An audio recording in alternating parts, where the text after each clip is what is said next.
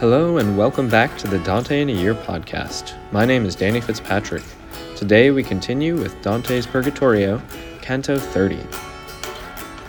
When the northerly star of the first heaven, which neither ever falls nor springs up, nor was veiled of any cloud but guilt, and which made each one of them aware of its duty, as the lowest made those watchful turn toward the port, when they had fixed themselves firm, the true people come first between it and the griffin, turned to the chariot as to their peace. And one of them, as a messenger from heaven, called out 3 times, chanting, Veni, sponsa de Libano, and all the others chanted after. As the blessed at the last blast will each rise ready from his cavern, the voices dressed again, singing Alleluia. So upon the divine chariot rose 100, ad vocem tante senis, ministers and messengers of eternal life. All said, Benedicti qui venis, and casting flowers overhead and all around, Manibus, o date lilia plenis. I see now in the commencement of the day the Orient's element all reddened, and the other skies adorned of serene beauty, and the face of the sun born shadowed, so that through the temperance of vapors the eye could sustain it the longer. So within a cloud of flowers which was soaring from angelic hands, and descending again within and without it, bound in olive over a white veil, a lady appeared to me, below a green mantle vested in the color of vivid flame. And my spirit, which now had stood so long a time freed of that stupor which had overcome me, trembling at her presence, without the deeper recognition of the eyes, by the secret strength that moved from her, I sensed the great power of the ancient love. Once that lofty power which already had transfixed me before I was beyond my boyhood burst upon my vision, I turned myself to the left, with the security with which the little one runs to his mamma when he fears or is afflicted, to say to Virgil, less than a dram of blood remains to me that doesn't tremble. I recognize the sign of the ancient flame. But Virgil had left us lessoned of himself. Virgil, the sweetest father, Virgil to whom I handed myself for my salvation, and not as much as the ancient mother lost would avail that my cheeks, cleansed by dew, would not be darkened again with weeping. Dante, though Virgil has gone his way, still do not weep yet, for you must yet weep by another sword.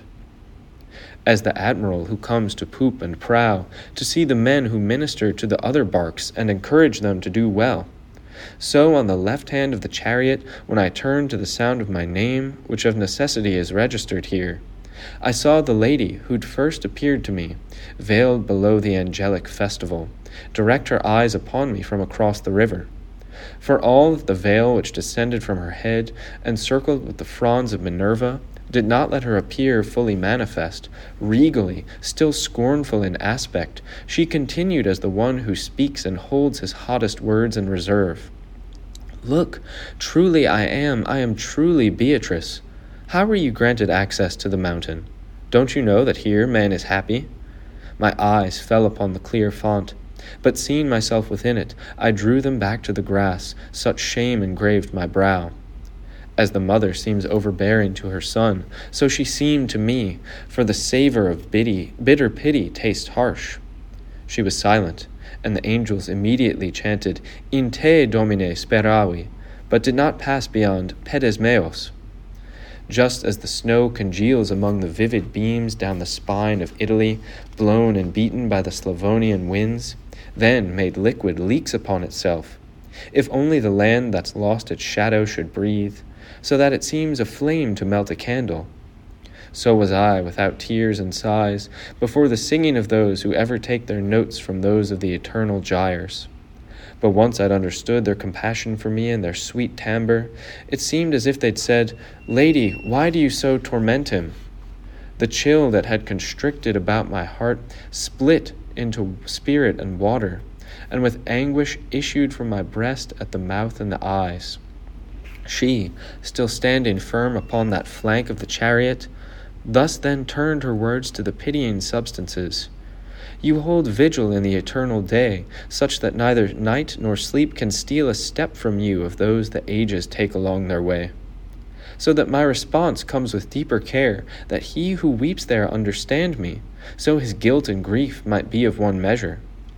Not only in the labor of the great wheels, which direct each seed to a single end according to the stars that accompany them, but by the largesse of divine grace, which draws its rain from such lofty vapors that our vision can't come close to them. This man was such in his new life, in respect to virtue, that every proper habit would have proved marvelous in him. But so much wilder and more malignant does terrain uncultivated and set with evil seed become, the more vigorous the good soil there. Some time I sustained him with my visage, showing my youthful eyes to him. I turned him and led him with me on the right path. As soon as I was on the threshold of my second age and changed my life, this one took himself from me and gave himself to others. When I had ascended from flesh to spirit, as beauty and virtue swelled in me, I was less dear to him and less welcome. And he turned his steps down a false way, following false images of the good, which render back no promises fulfilled. Nor would the inspiration I begged for him have availed me, when with these means and in dreams and otherwise I called him. So little did he listen. So far did he fall that all arguments for his salvation were now too short, other than to show him the people in perdition. For this I visited the entrance of the dead, and weeping bore my prayers to him who has conducted him here above. God's high fate would be broken if Lethe were passed, and its living draught enjoyed without such a penalty of repentance as he expends in tears. Thanks for joining me for another episode of the Dante in a Year podcast. See you next time for Dante's Purgatorio, Canto 31.